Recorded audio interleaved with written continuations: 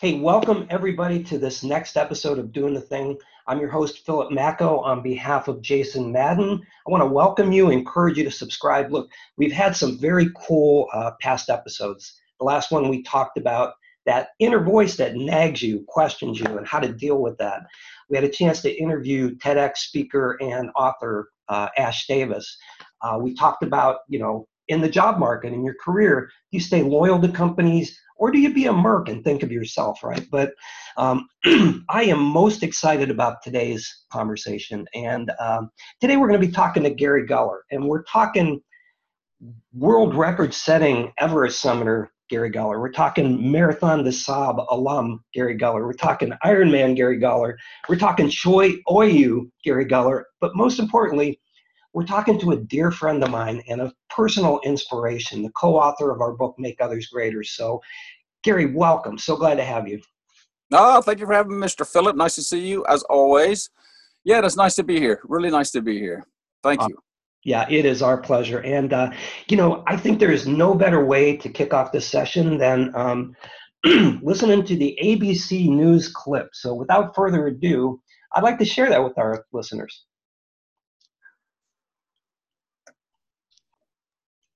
And get ready.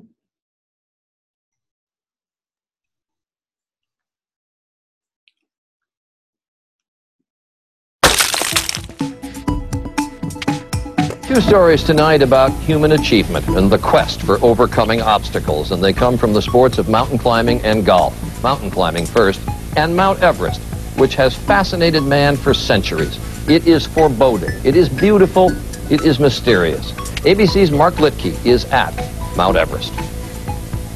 It's been a remarkable week of firsts on the world's highest peak, but perhaps the most inspiring first today was that of 36-year-old American Gary Guller, who lost his left arm in a climbing accident 4 years ago.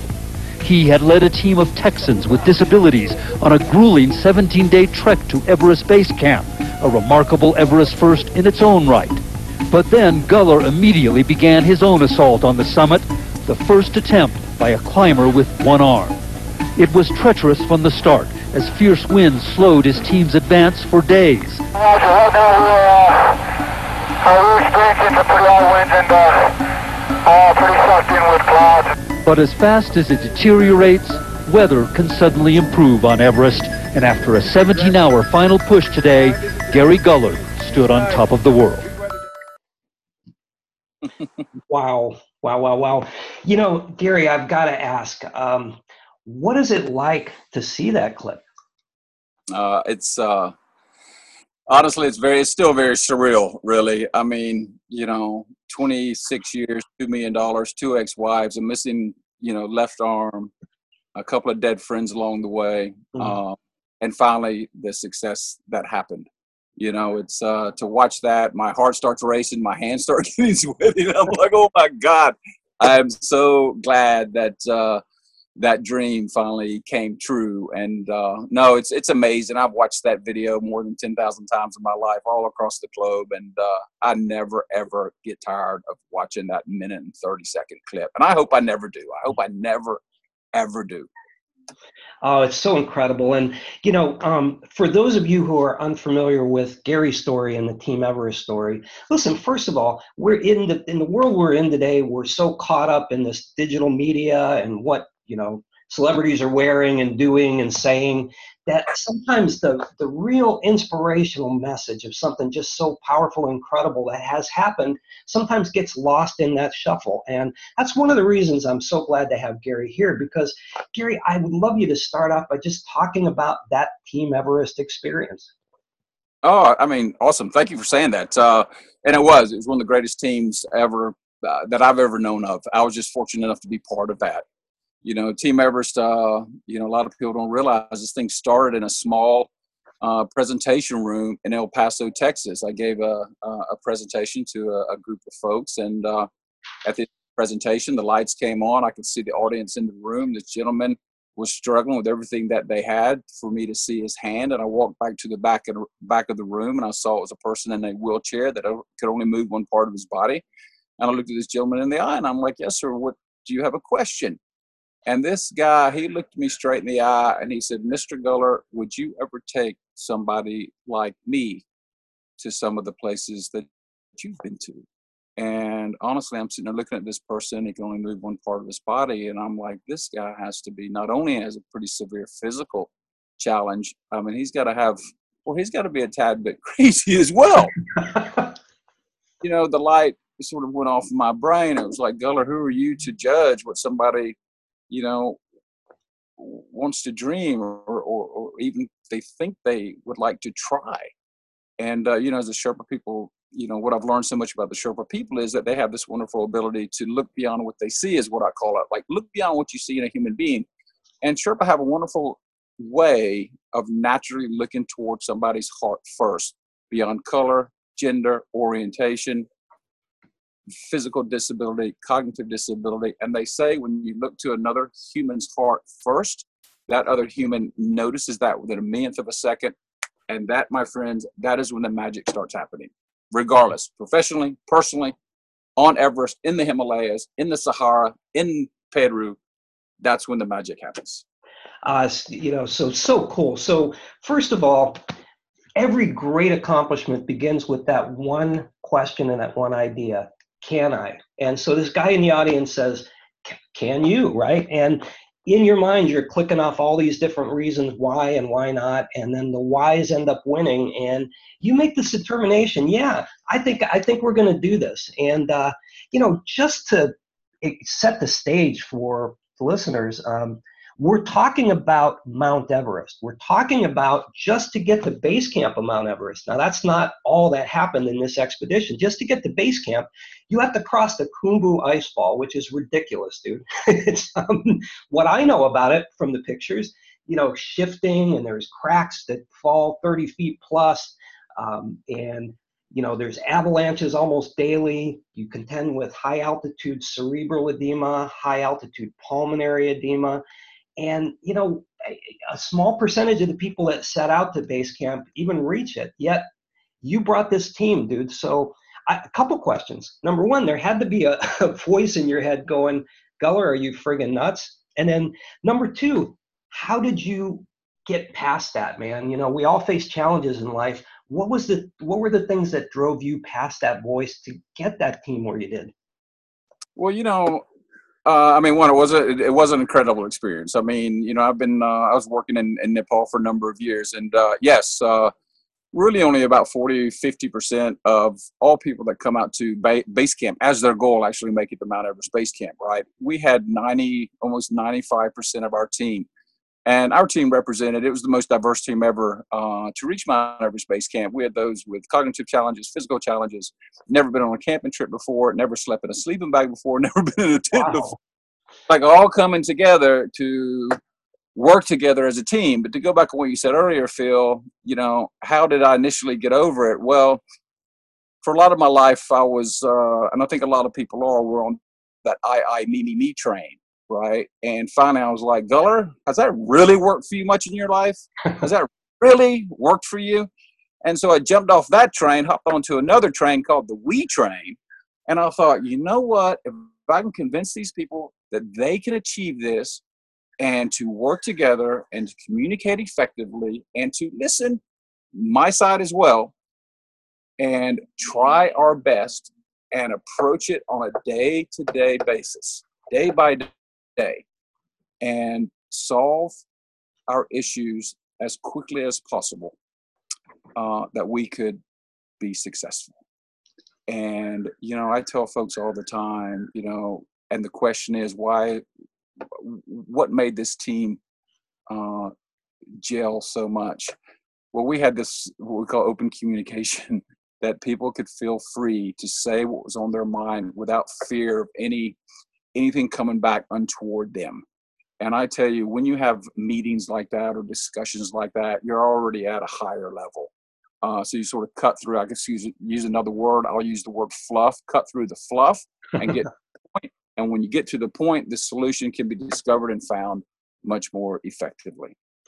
You know, great points. And by the way, Team Everest, is an incredible documentary available on Amazon. I encourage all of you to watch it. Look, those of you listening, we're moms and dads. We're in relationships, right? We're business leaders. We're managers of people. We interact with others, and to the ability that we can inspire, engage, and get the common vision together, there's almost no limit to what we can accomplish. And I think Team Everest demonstrates that better than any story personally I've ever seen. So if you haven't seen the documentary, you do have to see it. But Gary, one of the things we talk about in the book is that, and listen, summiting Everest is a remarkable life accomplishment, and most of us, I'd say everyone listening, or almost everyone listening, is never going to have that opportunity. But in life, we all do face our own Everest. Those things that push us to the edge, that tax every capability we have and stretch us beyond. And so what lessons do you have for those people facing their own personal Everests? I think the most important thing for me is to not be afraid to try new things, right? And God, when we see how much we can actually achieve when we put it out there a little bit, I know it's very scary and very fearful, but I can't think of anyone that I've ever met that has not taken a chance and they had not learned from that experience, right? I mean, it's like, try something new, meet somebody new, travel to a new location, get involved with the community. I mean, just do something out of your norm. And I tell you, you will be rewarded with such wonderful experiences that you can take that to your work. You can take that into your life. You can share it with your children. You can share it with your friends. And in doing that, will inspire those around you to perhaps even think about, well, maybe they can try something new too, or experience something new. I mean, I go back to where, when I did the Ironman 70.3 in Hawaii, right? I could not swim even. I mean, the mountains and hiking and trekking, that's always been my comfort zone. But I wanted to see what it's really like to actually bike, swim, and run. And at the time, I was so scared of swimming, right? I mean, I swam a bit before I lost my arm, but I was so very scared. The first time I jumped in the pool, I could not even do one length, not even 25 meters swimming. But I made myself, and it was not easy, I made myself go to that pool every single day. And I started at 25, then I got to 40, then I got to 70, then I got to 120, then I got to 240. 300 meters was a huge, Everest for me, right? And before I knew it, I was doing more than a mile swimming and under an hour. And I was like, oh my God. It was that discipline. It was that showing up. And it was like being confident in overcoming, that fear I had of swimming. And once I sort of broke through it and took my time doing it, it was the most, I was just telling a friend of mine just the other day, it was one of the most incredible experiences of my entire life. So I want to get clear on a couple things. And before I do, we're talking about some concepts. Number one, go out, try something new, go somewhere new. What we're really talking about is many times in life, we don't even realize it, but we step on this treadmill and we're kind of marching in place and nothing's changing. We're not challenging ourselves. We feel like we're moving, but in fact, we're still in that same place we stepped onto an hour, a day, a month, a year, or more ago, right? And you're saying step off that treadmill and go somewhere different and new, right? And I love that, and get out of your comfort zone. But I got to call you out on something, dude. So first of all, yes or no, Ironman was after Everest? One more time. I'm sorry, Phil. It's yes or no. Your Ironman was after Everest. Oh, it was. Yes, quite a number of years afterwards. So help me understand this. I mean, obviously you're not a status quo guy. Most people in life, many people in life would get to Choyoyu summit and, get to the top of Everest and say, you know what, I'm good. I've done it, I'm good. But, not only do you not do that, but, you talked about swimming, and dude, we're friends, so I'm just going to say it. You're missing an arm and you're out there, I get the running part, but swimming, I'm just trying to wrap my head around it. Yeah, I still try to wrap my head around it as well, actually, just getting over it. And, and when I talk to a lot of people, I was scared and I was nervous. And you got to imagine, too, this is Kona, Hawaii, where I lived at the time.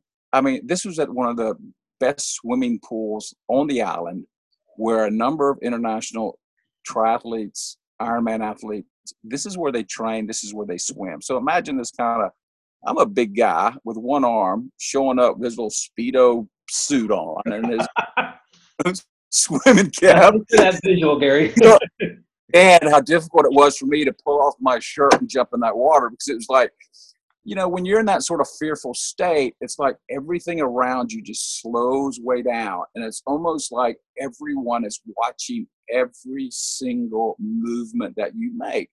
And a lot of this is in our own mind. And I can assure you and your listeners that, my God, it honestly took me many, many attempts to go from my car to the poolside and jump in that lane. I mean, it almost makes me sort of tear up, because it was like, it was one of the hardest things I've ever done in my entire life. And then, you know, I realized, well, once I jumped in, nobody could see me. Although I wasn't swimming very fast, right? Tell who I was unless they really closely looked at me, because I had to develop this sort of freestyle stroke, breaststroke. I wouldn't say it's a new stroke, because most of my swimming is done with a breaststroke, but I knew that particular method, I would have to be very streamlined, i.e. thinner, right? And two, really look at my, at the stroke itself, so I could learn how to actually glide in the water and use minimal effort. It's easy to talk about this now, but I'm just telling your listeners that it took me so long to actually feel confident. It took me months and months and months to feel confident when I took off my shirt and jumped into that pool. But once I broke through that, then it just started, the confidence started growing slowly, of course, but it eventually got to where I didn't even think about it anymore. And then when you erase that thought of the fear, then that's when we grow, right? That's when I went from 250 meters to 400 meters, almost it seemed like it happened overnight. Of course it didn't, but it seemed like it did overnight, because I wasn't wasting so much energy with the fear. I was just arriving, getting out of my car, jumping in the pool, doing my laps, doing the discipline, training hard. And before I knew it, again, I was swimming, you know, a mile in less than an hour, which is not bad for an old one-armed guy. So, you know, and so I want to say this a different way. Some of you listening may be on your way to a job interview and you're feeling nervous, right? And you're adjusting your clothes and you're looking in the mirror and you're clearing your throat and you're practicing your lines. Some of you may be getting ready to step into an important meeting and you're hearing that little voice saying, man, did I prepare enough? How are they going to react? All of these circumstances, right, and more are, you know, we look at a guy like Gary and we say, Everest summiter jumping in a pool, no big deal. And you just heard from him, it was a big deal. We all struggle with those same doubts and questions. And, you know, so what's the message Gary's saying? I think you're saying, do the thing, just get in, make it happen. Just push yourself, make it happen, do it, no matter how uncomfortable you are, right? yes, I think the main thing, believe in yourself. I think that's what you were talking about earlier, Phil. That's where I think when we get on the treadmill, we get wrapped up in the minutia, the social media, going to work, sitting in traffic, put our money on the counter, grab the coffee, going, and then kind of repeat the next day. Almost like we're just existing, right? That's all we're doing. We're sort of just existing. And that's not everyone, of course. But sometimes we have to take a back seat and we have to say, wait a second, am I just really existing or am I living? And once you make that thought in your brain, then, you know, if you're sitting and just taking it easy in your house or on your back porch, just totally cool with that. Then you're living in the moment, you're in the present. But if you're just existing and kind of going through the motions, it's like, oh, that's when you've got to like be aware of that within yourself and then break free from that. And once you sort of break free from that, I tell you that, you know, you find a deeper meaning of believing in yourself. And that changes as we age too, right? And sometimes we have to check and recheck ourselves and tap back into what got us in that first interview with that great job when we were 23, just finished university. What got us in next great international sales job when I was 32, and now I'm leading the whole country. What got me into that C-suite at 38? I mean, and now all of a sudden I'm 45 and I'm making all this money. I've got all these wonderful things happening around me, but I'm not as happy as I should be. That's when you got to re-tap back into what got you there in the first place, right? And sometimes think differently, try new things, but ultimately it comes back to belief in yourself. And when you do that, you inspire those around you to do that, and then everybody grows. Beautiful. I'm a big believer, Jason, as well. We're big believers in do one thing today, right? So sitting here, everybody's, listening, you're getting inspired, your heart has to be pumping hearing these stories. But all of that doesn't matter if you don't create incremental change, if you don't take what you're hearing and do something with it right now, today, right? So if you had one thing that the folks listening to you, that you'd say, do this one thing today, different, new, what might that be? Make somebody smile today, right? Make them smile, make them feel happy about themselves. It takes a millionth of a second, I say, always, for somebody to know that you appreciate them as a human being. It can be somebody that's working behind the counter at Starbucks or your 7-Eleven or at the train station or your taxi or your Uber, your Lyft driver. I mean, it just takes a moment of direct eye contact, a millionth of a second, for them to appreciate that you are looking at them as a human being first. And I tell you, there's not a greater feeling when you make that direct eye contact with somebody and you both have that kind of appreciation that, hey, we are brothers and sisters in this world. It may look a little different. Our color could be different. We may believe in something different. But, for that particular moment in time, it's like, boom. But on a very personal level, I have personally, Phil, you know me very well. I'm not a 6'2", 120-pound runner. I go freaking Budweiser Clydesdale, right? I mean, I can get the beer to where it needs to go, and a whole bunch of it eventually. But I'm not sprinting to the finish line. So I've signed up for a 10K here to get my own self going here in the next 6 weeks. Then a half marathon with my brother in a couple of months, and so sometimes I say the hardest thing for me today is going to be putting on my socks and my tennis shoes and getting out the front door. And I know once I get out that front door, and you can use that in so many different, ways in your life. But the hardest thing is getting out that front door. I know once I do that, then I'm on my way. But I tell you what, I can dream and wish that somebody's going to call me, even while I'm in the middle of putting one sock on with one arm, right? Somebody calls me to take my mind away so I can falsely justify in my brain, I don't run in today, right? And that's already creating doubt. That's already creating a challenge that's not even there, right? Because last night you were talking about how inspired you are to go run. This morning I wake up, I have my coffee. I can't wait to go running today, right? But then eventually, if the day sort of continues on, I don't keep that inspiration going, then I'll talk myself right out of it. So I need to also overcome that, just like anybody else. You don't need to climb Everest, Torio, you do an Ironman, run across the Sahara Desert. It's like sometimes it's just moving that extra foot. Again, I go back to, are you existing or are you living?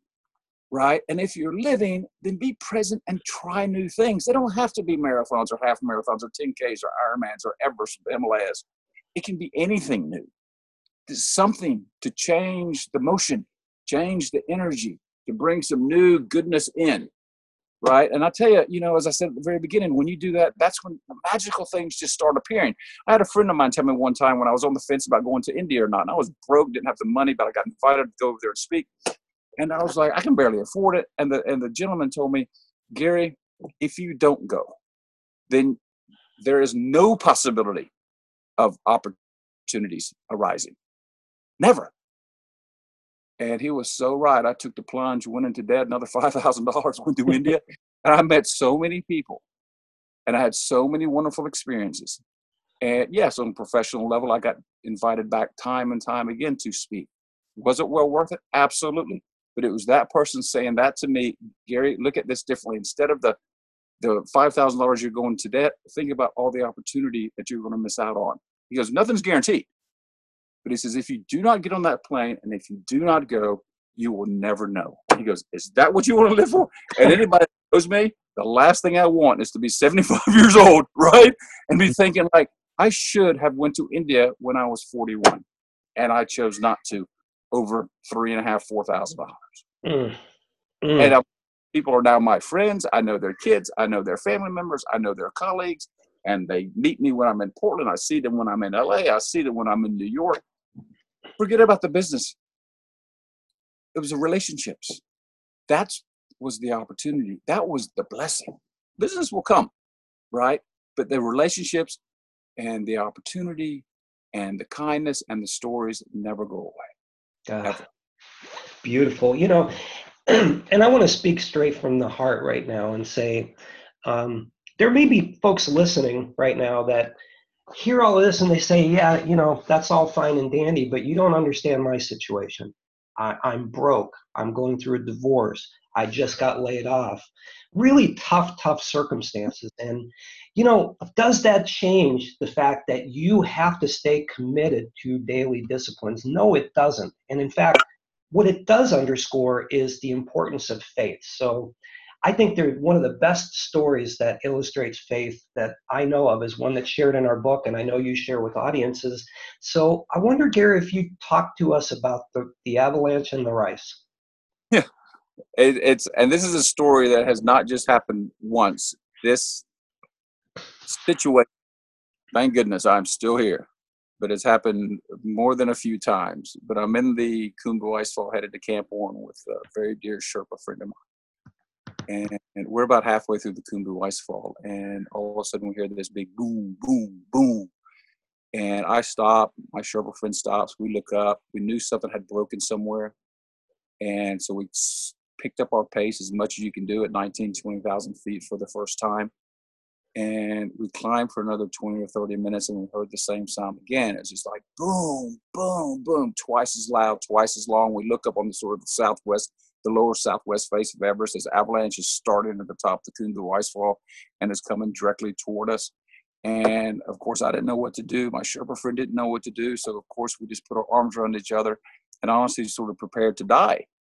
And it seemed like an absolute lifetime. And this thing's coming all around us. The debris hitting us on our helmets and on our shoulders and kind of getting around our feet and our climbing boots. And all of a sudden, my Sherpa friend lets go of me and steps away from me 3 or 4 feet, reaches into his pocket, throws something 3 times in the path of this avalanche. Then he comes back and he squeezes me, God, as tight as I've ever been squeezed by anybody in my entire life. And then it seemed like a lifetime. Then all of a sudden, everything just stopped and it went absolutely quiet, absolutely quiet. And we opened up our eyes and we really couldn't see much because there was so much sort of dust and debris. And I swear, at that moment, and I know my Sherpa friend was thinking the exact same, that is this what heaven is like, right? I mean, we were in a cloud. And then everything settled. And I realized my Sherpa friend was alive. And he looked at me. Of course, he was surprised I was alive. And I dusted off the snow and the debris from his helmet and his shoulders. He did the same to me. And I looked at him and I said, what did you throw in the path of that avalanche? What was it? Well, apparently, when I went to Kathmandu to say goodbye to the base camp team, my Sherpa friend went to see this very old spiritual leader of the Khumbu Valley. His name is Lama Geshe. And he asked Lama Geshe for a blessing. And Lama Geshe gave my Sherpa friend some rice. And he told my Sherpa friend to throw this rice 3 times in the path of any danger that may come your way, and you'll be okay. So the Sherpa friend looks at me and goes, I threw this rice in the path of the avalanche. You know, over the years, I've looked at this and thought about this experience so many times. I mean, what was it? The rice? I don't know. I'm not telling your listeners to go out and buy a bag of rice. I think everything's going to be all right. You know, was it that old man, the spiritual leader? I don't know that for sure either. But I can tell you one thing I do know, absolutely 150%, that my Sherpa friend believed in that old man. My Sherpa friend believed in that rice. My Sherpa friend believed in me. And I also believed in him. And it was that belief that got us through. Because if it wasn't there, it would have been easy for him to run one way and for myself to run another way. And I can hand to heart say, if that would have happened, he would not be around anymore. And I surely would not be around anymore. So if you really think about it, it was one, belief in each other, but also just belief. And when you have other people, you know, on that same path as you, I mean, it's incredible. And it's very rewarding. And it inspires you to dig deep when things aren't going right. You know, you said it earlier, I know I can't relate to somebody that is homeless. I can't relate to somebody that just lost their job. I can't. But when you have to try to tap into that belief within yourself and deep within yourself. And it's there for everybody. You know, they say it runs parallel, you know, black and white, you know, dark and light, you know, and sometimes you just have to reach a little bit higher and you sort of pull it down. If you look at it on a parallel, you pull it down and then you'll see the lights. I mean, and that's so true. I mean, because if they're running parallel together, the deeper you go, the light is coming there with you as well. And you just need to reach up and grab it and say, you know what? I like it up here better. I like it up here better. Yeah, and you know, God, such an incredible story, and still gives me chills. And we wrote about it in the book, and I know it almost, you know, as well as you do because I didn't live it, but pretty darn close. And you know, if you're in that situation where job, divorce, whatever it may be, realize that there are always options in life, even when sometimes it feels like there aren't. There is that light just above the darkness. And you're right, if you just stretch up a little bit, you can see it. If you gather together the people around you that believe in you and that you believe in, all of these things get you out of those situations. And you know, the daily disciplines, the getting out of bed, the putting the socks on, the not answering the phone that's going to interrupt you from that run, all of these things combined, it's the little things in life that create excellence. It's the little things in life, the incremental changes we make that drive us forward, that lead us to great accomplishments. And no better story than Gary's. And I'll tell you, Gary is an international keynote speaker. He's spoken to audiences around the world for the top corporations. And, you know, and by the way, check Gary out at GaryGuller.com. And if you're listening and you're head of a corporation, I can think of no better speaker for your next event. And so I want to talk about that, Gary. You've spoken to audiences around the world. What has that experience been like, and what changes have you seen occur within organizations you've worked with?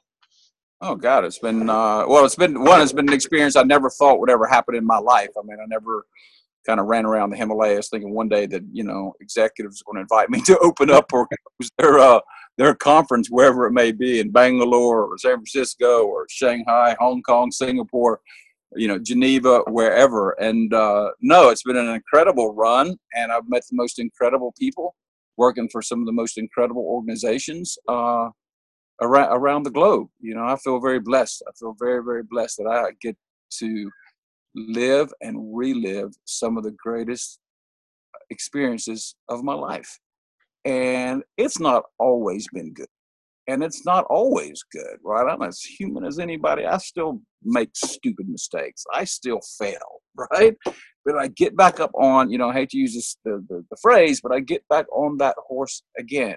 Sometimes it takes a little bit longer, but I never give up. And I think when I give presentations, right, I think the Team Everest story and other stories inspires the audience to come together at a higher level much more quickly.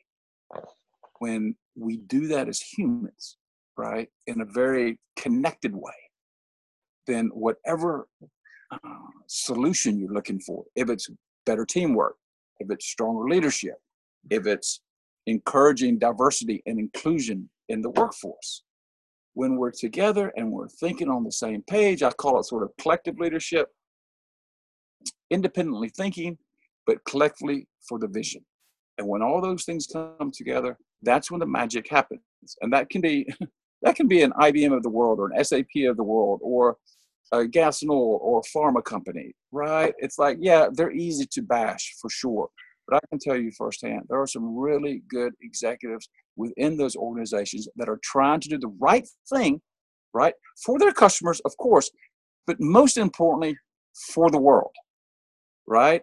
And when you see that and you get to know people like that within some of these organizations that sometimes get sort of a negative hit, but when you see these people that are trying to do something, of course, they have to look after their organization, but also they're thinking about their family, their children, their grandchildren, and most importantly, the world as one.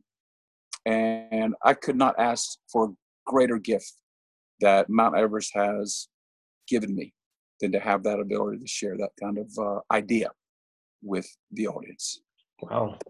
Powerful stuff.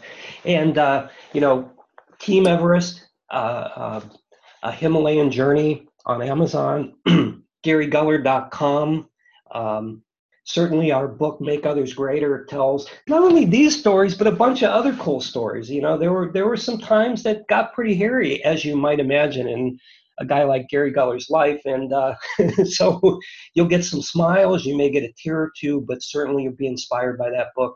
We hope that you'll take the time to check it out and read it. We'd be honored if you did. And Gary, on behalf of Jason Madden, my co-host, such an honor to talk to you. I think it's been an amazing conversation. And for those of you listening, I hope you'll subscribe. Guaranteed to produce more content. And maybe if we're lucky, we'll get Gary back again someday soon. I'd be delighted. You're a brother from another mother, mister, and I'm very happy to know you. And I look forward to seeing you in person here pretty soon. Yes, sir, you will, my friend. All right. Aaron.